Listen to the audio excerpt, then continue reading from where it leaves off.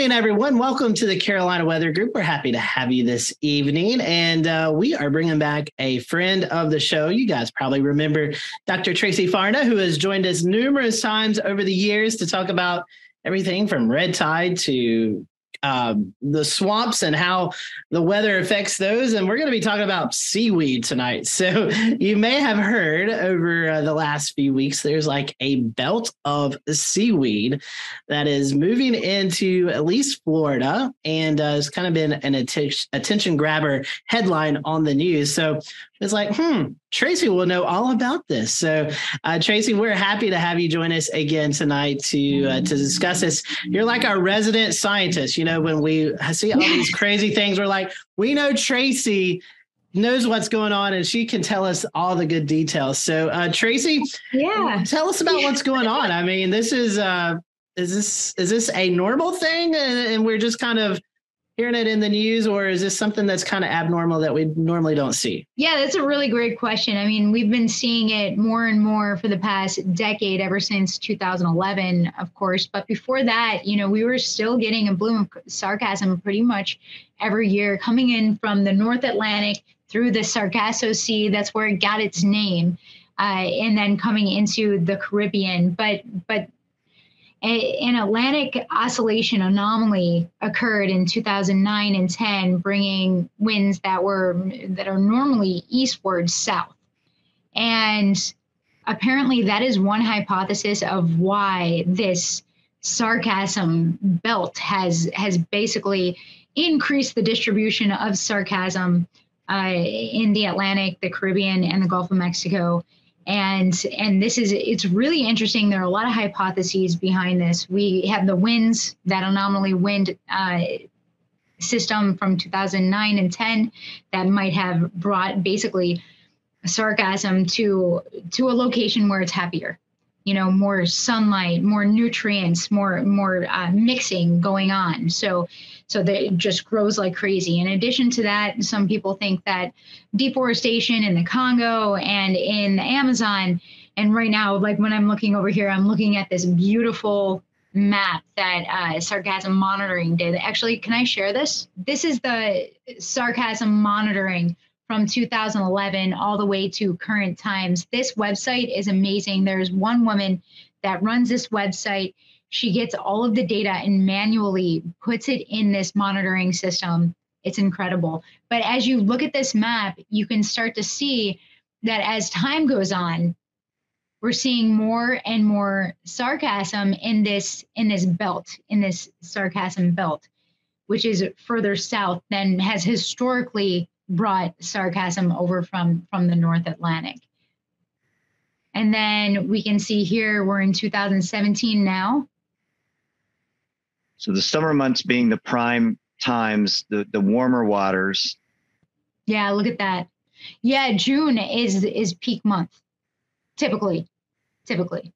And then, so Tracy, is this more of a Caribbean into Florida, or it seems like as these years tick on, there's even a slight bit that makes it up into the Atlantic and the Gulf? Yeah, absolutely.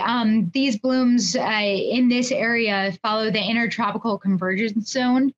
So where those winds and that pressure system is moving, the surface waters and the winds is where this goes. And we're seeing it into the Caribbean. We see tons of it coming up in Mexico. You know, all my friends want to go to Tulum because that's like the cool place to go right now. But it's full of algae, the islands, Puerto Rico. We're seeing on the east coast of Florida. And right now you can see a little patch basically breaking off and coming to the east coast of Florida. But the majority of it is really hitting the islands. The Keys are getting covered right now, and then gets picked up by the loop current. The reason why we don't see that much on the west coast of Florida, however, this year with it being likely the biggest bloom to ever happen in recording history, people are concerned that some of that sargassum might break off, go into eddies and land on the west coast of Florida as well. But in my time on the west coast of Florida, I haven't seen it yet. So Tracy, is this like predominantly, because a lot of folks are I think the idea is the news headlines have made Florida the target. So everybody in Florida, all the way over to Pensacola, is worried about this right now, where the majority of it is right there where you can see the outline all the way from, say, Daytona, maybe even Jacksonville, all the way down to the South Miami and the Keys. Those are the prime areas of the immediate United States that we should be worrying about right now, correct? Right. But we are seeing some on the Panhandle. So we are seeing it wrap around the Loop Eddy, which is just north of the Yucatan Peninsula.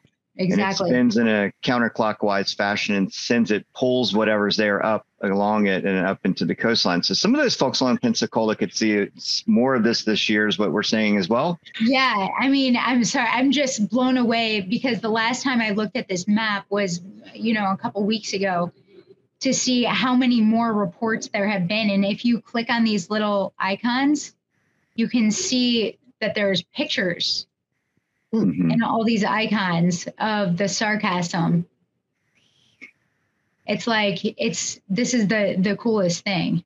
Well, they actually have live not reports. Cool for some of these areas that have low income and don't have programs to remove that sargassum. That's when it can get really bad. So is there any health effects or anything like that with this? I mean, it seems like by these pictures, it's just like these long rows of this.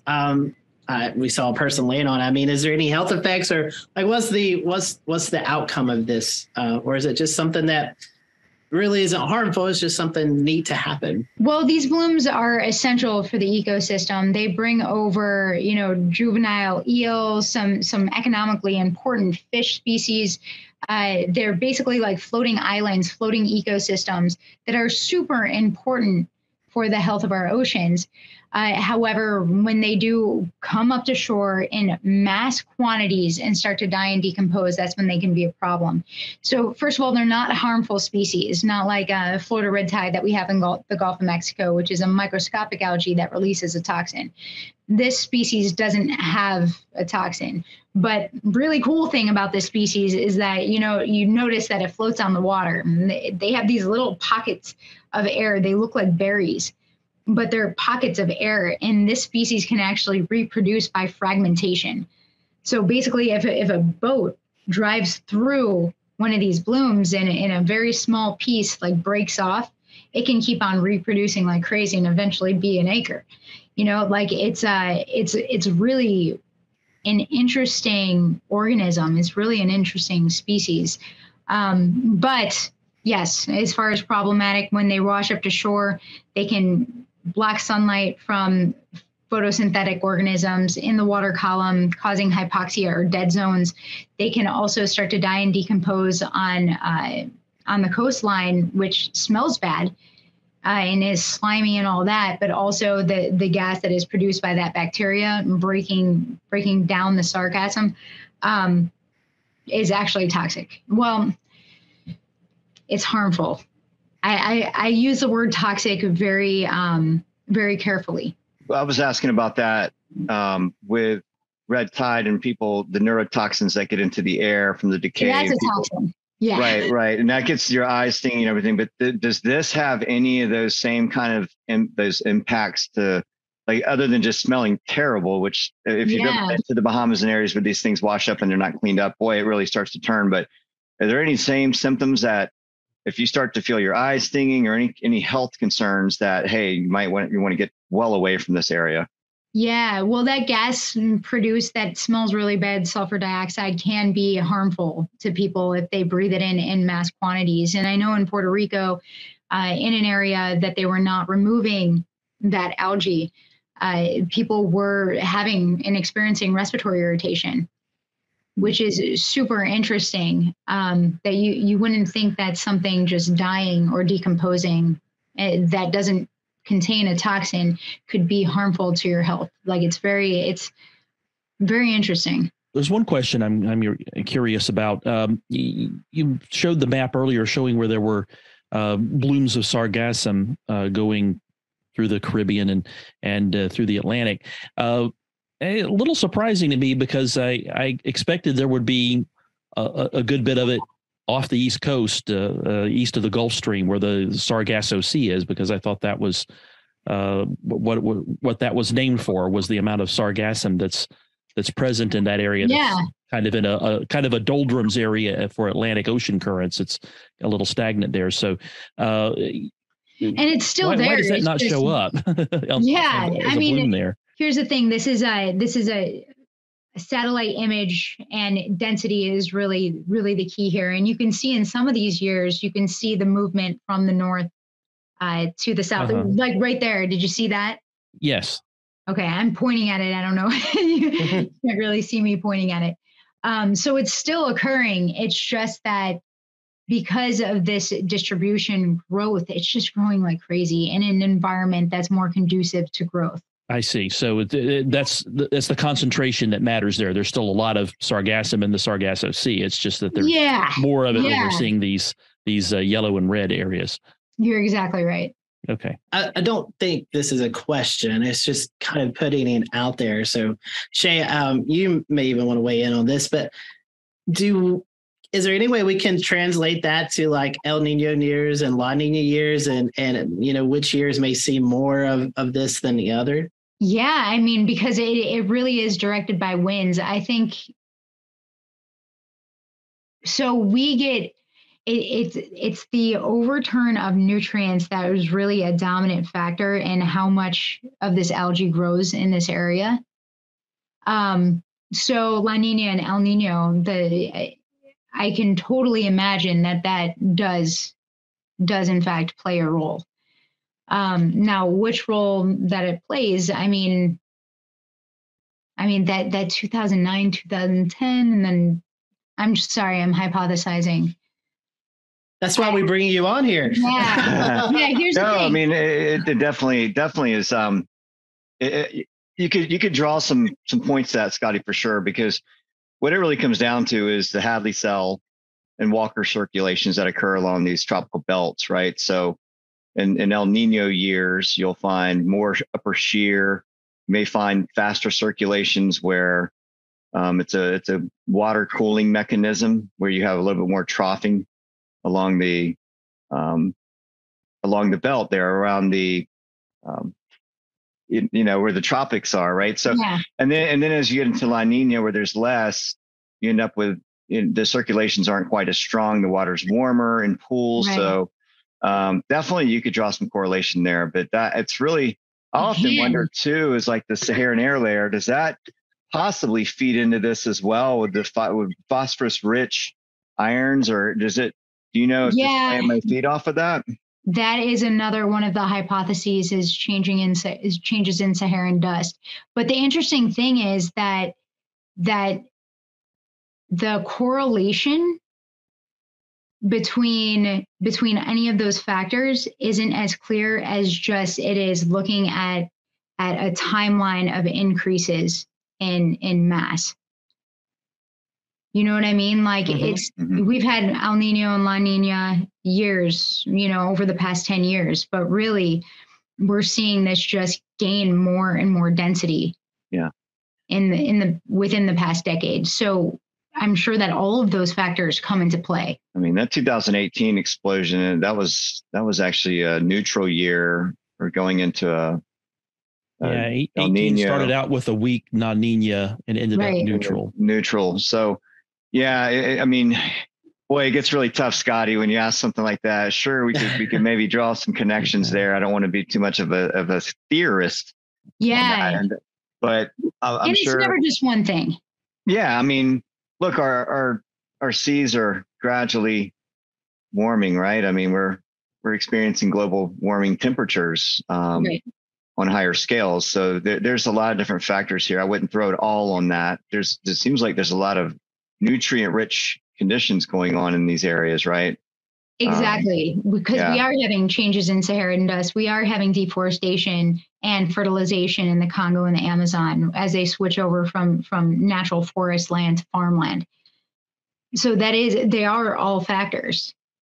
And it's the same thing with Florida red tide too. It's never just one thing, there's all these different factors that come into the fact that we're seeing more intense or longer blooms or a shift in season. That is very interesting. So for those folks who may be going to Florida on vacation, what's your advice to them? Oh, well, in Florida, they're doing a really good job of removing the algae, like really rapidly. And in fact, some of my friends that are reporters have gone to beaches to try to find it and haven't been able to because they don't get there before the facilities and maintenance do. And the same thing with the dead fish from red tide. They've gotten really good at removing those dead fish. And the reason for that isn't just for tourism, but it's also because that decay of organic matter also can introduce nutrients into the coastal waters and cause an imbalance in the ecology. And for example, right now we have a Florida red tide bloom, but there are many species of algae that plague coastal systems, and some of them toxic. So when you introduce that nutrients from these huge blooms dying and decaying, it can exacerbate some of these more harmful species. That's good to know for those folks who may be heading that way. You may not see it at all unless you're out very early in the morning or at night. But well, Tracy, that's some good info. You mentioned red tide. Any updates in that going on in Florida right now? Yeah, so we still have a bloom of Florida red tide off the west coast of Florida. It is patchy. So you might experience effects at one beach and not at a beach a mile north or south. This weekend, I was in a boat along the coast, along the west coast of Florida, and you definitely knew when you were passing a patch of Florida red tide and had wind direction going in your direction, because all of a sudden everyone on the boat was coughing. And then we'd be fine. And then we'd start coughing again. So we still do have that bloom. We had some offshore winds that really dispersed and gave some people a break on the coast because the bloom was pretty intense about a month ago. And my timeline is all off because I've been traveling so much, but I believe it was about a month ago. And really since the beginning of the year, we had some intense respiratory irritation and many dead fish at a lot of beaches, whether it was to the south, Charlotte County, Lee County, or to the north in Pinellas County. And that's when you really hear about Florida red tide, is when it impacts Tampa Bay and Sarasota. I'm sure that there are many reasons why, but it seems like they have the loudest voices. Which is unfortunate because Lee County and Charlotte County are the ones most plagued by Florida red tide. So Tracy, will we be dealing with this in the Carolinas? Any chance that the Gulf Stream carries more of this sargassum up here? Yeah, I mean, you could even see in the map that it's happened before in recent years. There's just so much of it that it can be carried up by the Gulf Stream. Just like Florida red tide has only been carried up by the Gulf Stream and goes through the loop current up the Gulf Stream. It's only happened like 9 or 10 times in recorded history, but it can be the same thing with sargassum, except because it is a macro algae, it really stays on that surface. It's more apt to move with ocean currents. I'll say that one thing about that with the Gulf Stream, Frank, is I've seen it really heavy in some years out in the Gulf Stream, being out there deep sea fishing. And that whole bed, all of that sargassum out there, all the seaweed, promotes an entire environment of seabirds and their families and everything. They live on it out there. And fishermen love it too. Yeah, well, hey, like that's where sometimes you find the tuna might run, right? So you want to kind of head towards those beds or along the edges of them. But there's been evidence of these birds being wrapped in when we had hurricane. What was it? Not Andrew, but the one 2014 was a hurricane that came into North Carolina. Drawing a blank on the name of it. Arthur, yes, Arthur. Yeah. And that was a July 4 one, right? When it made landfall in North Carolina. And in the eye of it, in radar, was spotted using the correlation coefficient. We could see those birds in the eye, staying in the eye, just trying to get away from the state where it was calmer. As it blew into all those birds that were found well inland North Carolina, and they had to work their way back out to sea again. But yeah, my gosh. Yeah. So yeah, pretty neat stuff. But yeah, that promotes a lot of other kind of life and marine mammal activity out there. So well, Tracy, we appreciate you coming on and talking to us about this. I know it's been a story in the news here recently, so it's good to get your expert opinion on that. And hey, like Tracy said, there's a small possibility we could actually see it here off our Carolina coast, but most likely, if you have any plans to go to Florida, that's your best chance of seeing this over this next few months. And if you go to Puerto Rico or any of these islands or Mexico, the Yucatan Peninsula, you could see about 6 feet of it in some places. Wow. Oof. That is a lot. Yeah, it's pretty crazy. And you know what the amazing thing about this is that, I mean, it's good and bad, because people are trying to find ways to dispose of this sargassum because there's so much of it. So people are trying to be, you know, ecologically friendly with the sargassum, making compost out of it or something biofuels. I've heard of them making, and cleaning it up, of course, is essential. And it's great if there's another use for it. But sargassum, like so many other aquatic species, they're really good at cleaning the water, which means that they might have heavy metals associated with them. And in fact, in some studies, they've seen that arsenic, lead, and other heavy metals have been found in sargassum.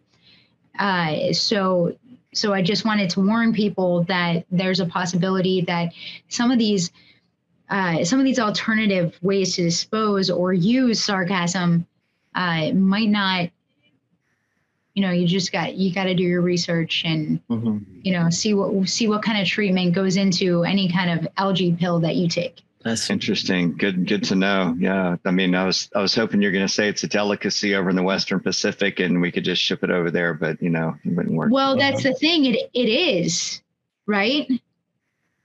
So people do eat sargassum around the world. Yeah, that was actually the question I was about to ask you, because it wouldn't be a Carolina Weather Group with Frank on it without a food question. So, so my question was going to be: is this sargassum a species of seaweed that you can make like into sushi nori or something? Yeah, I mean, if you farm it, go for it. If not, I think further research would need to be done. I'm going to say the scientific, safe thing. Mm-hmm. Because I'm sure not every patch of sargassum has the same concentration of pollutants, and there are different ways that you can treat something such as sargassum too. And I say it wrong all the time. Like, it's really funny because I was on CNN and I said sargassum. Like, because that's the common way that a lot of people say it. It's just the easiest way to say it, sargassum. And I make a bunch of sarcasm jokes like, oh, we love sargassum. I'm being sarcastic. But I got this novel written to me after I was on CNN. And she was like, it's sargassum. And she gave me the whole origin of the word. And I was just like, what about the word possess? What do you say about that? She's like, well, it's an English language. I'm like, yeah, exactly. So, well, we appreciate your time, Tracy, and I am sure we'll probably be calling. Do some editing, right? Yeah. This part of the clip's going straight to CNN. Right. Well, Tracy, thank you so much for joining us. I know you have some great social media handles that our followers can follow if they're not already following you. I mean, I know we've had you on the show 3 or 4 or 5 times. So if they're not following you, if they're new to the show, what's the best way to get information on what all you're doing and to get informed about things like this? Yeah, visit me at Inspector Planet on Facebook or Twitter or Instagram. I mostly do Instagram stories, which go away in 24 hours. So I'm not held accountable to anything. Just kidding. But it is Inspector Gadget and Captain Planet. So that's how you can remember it. Well, Tracy, thank you so much for joining us. And thank you all for watching and listening to the Carolina Weather Group. We'll see you back here real soon with a new episode.